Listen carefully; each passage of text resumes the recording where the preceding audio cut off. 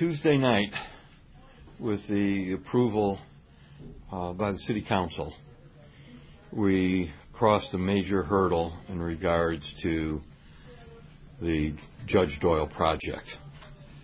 But while we're congratulating ourselves, I think we have to understand that there are major decisions still yet to be made, and that we're on a timetable over the next 2 years that is very tight.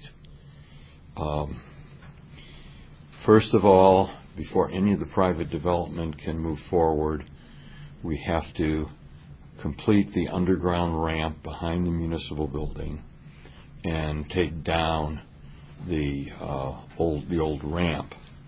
According to our schedule, we're trying to do that by November of 2018.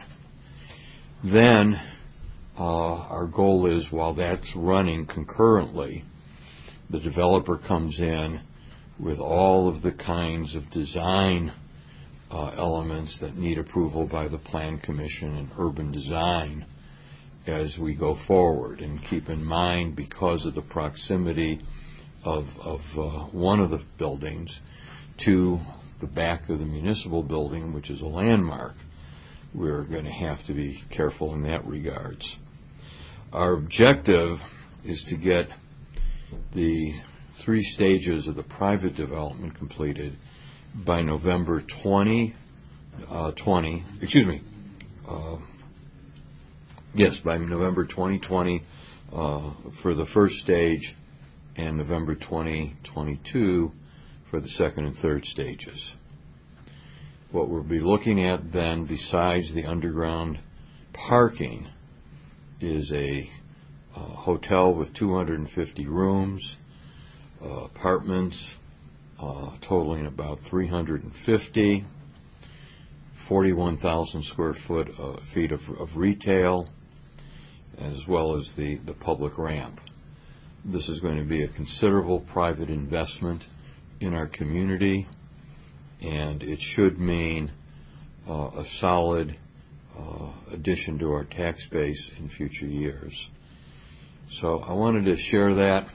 Yes, let's enjoy the moment of last Tuesday, having gotten through a difficult and challenging period to make this work. But there's still a lot of heavy lifting and a lot of responsibility in the coming 2 years.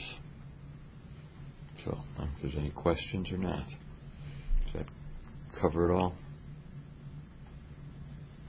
All right. And then just one more thing. If you hadn't noticed, our Streets Division has been very busy collecting brush, working with parks in terms of clearing roadways and sidewalks and getting people access to their homes. I'm not sure about this, but I believe that virtually all those who've lost power have seen it restored, and MG&E can figure out, can report on that better than I can. Well, Exact Science had proposal kind of to the south. Similarities, dissimilarities between this one and that one. Well, the biggest 2 differences is that Exact Sciences was going to bring hundreds and hundreds, a record number for a single employer, a record number of employees downtown. I mean, we were talking 600-700 people, and that would have been a real game changer. On the other hand, from a design standpoint, because we've got a little more time here, we're getting a far better parking facility because it's all underground. We're not going to have any above-ground parking, and that then means that the rest of what's being constructed, particularly the significant apartments in the hotel, should be an outstanding attraction for downtown Madison. You'd have to dig down to the level of John Nolan, for all that parking. It's going to be a big hole. It's going to be a deep hole. It's going to be big. It's one where I don't want to encourage it, but if you go to the edge of the site when it's at its deepest, take a stone and drop it. It'd be fun to watch it fall. And finally, after many hours, hit the bottom. Well, it will be deeper than the anchor ramp there that's being constructed? I've got all kinds of data. I've got all kinds of information about the site and its development and its size. But the one thing I don't have is whether or not this excavation is going to be deeper than the anchor one. Yeah, that's darn deep. All right, we'll get that for you. Are you doing good with this? Yes, it was good to see that even the folks who criticized and were opposed to the project all along, finally on this vote Tuesday, voted for it. It's going to be gratifying at some level that even though it's going to be a while. Well, no, it's very gratifying, and we had a great team. I enjoyed my role in it, and this is the fun part of being mayor. Maybe some of the negotiations weren't, but we're here now. Now, is this going to be George Austin's swan song, you think? Or? I don't know. I have to ask George. But he is involved.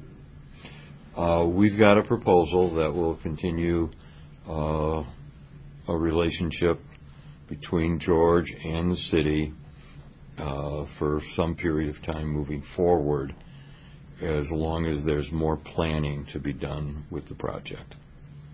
So that would. That comings and goings in the downtown. Looks like it's going to be a pretty long-term big deal. It's going to be less disruptive than it could have been, since we will have the new parking facility open and running before we take down the old one.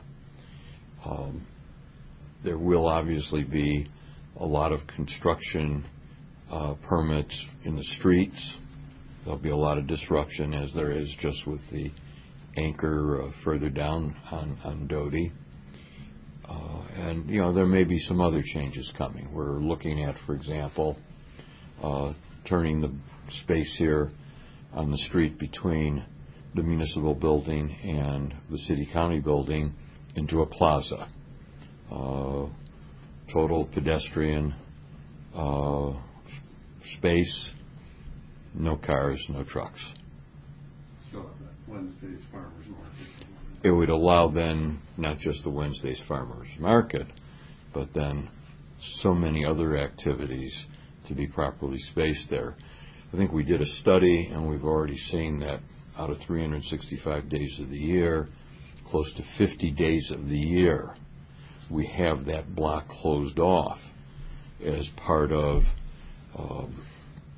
Taste of Madison, Iron Man,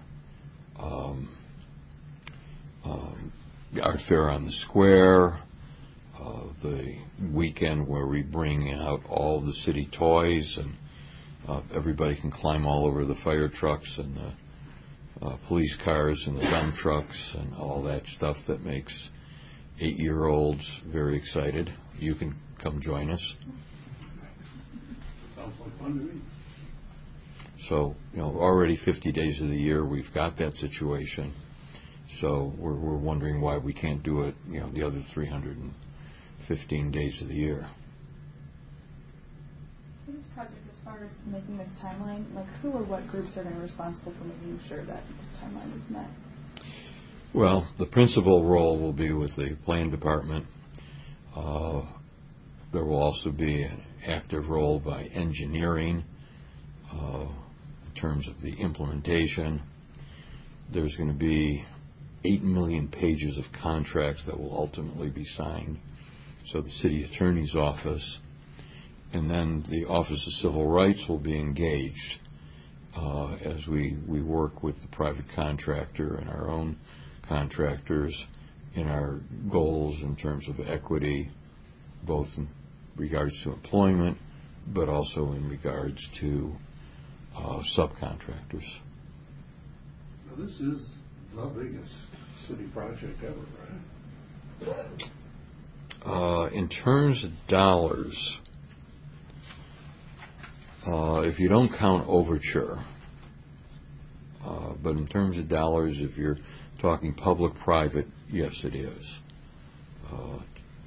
Previously, Monona Terrace was the largest, and that was at the time $64 million. This project will be 131 million private dollars, 39 million public dollars. So public alone, no, Monona Terrace was larger. Public and private as a total project, it's the largest that we've participated in. All right. Thank you all. If you need any lumber, just stop at the nearest corner and pick up a branch.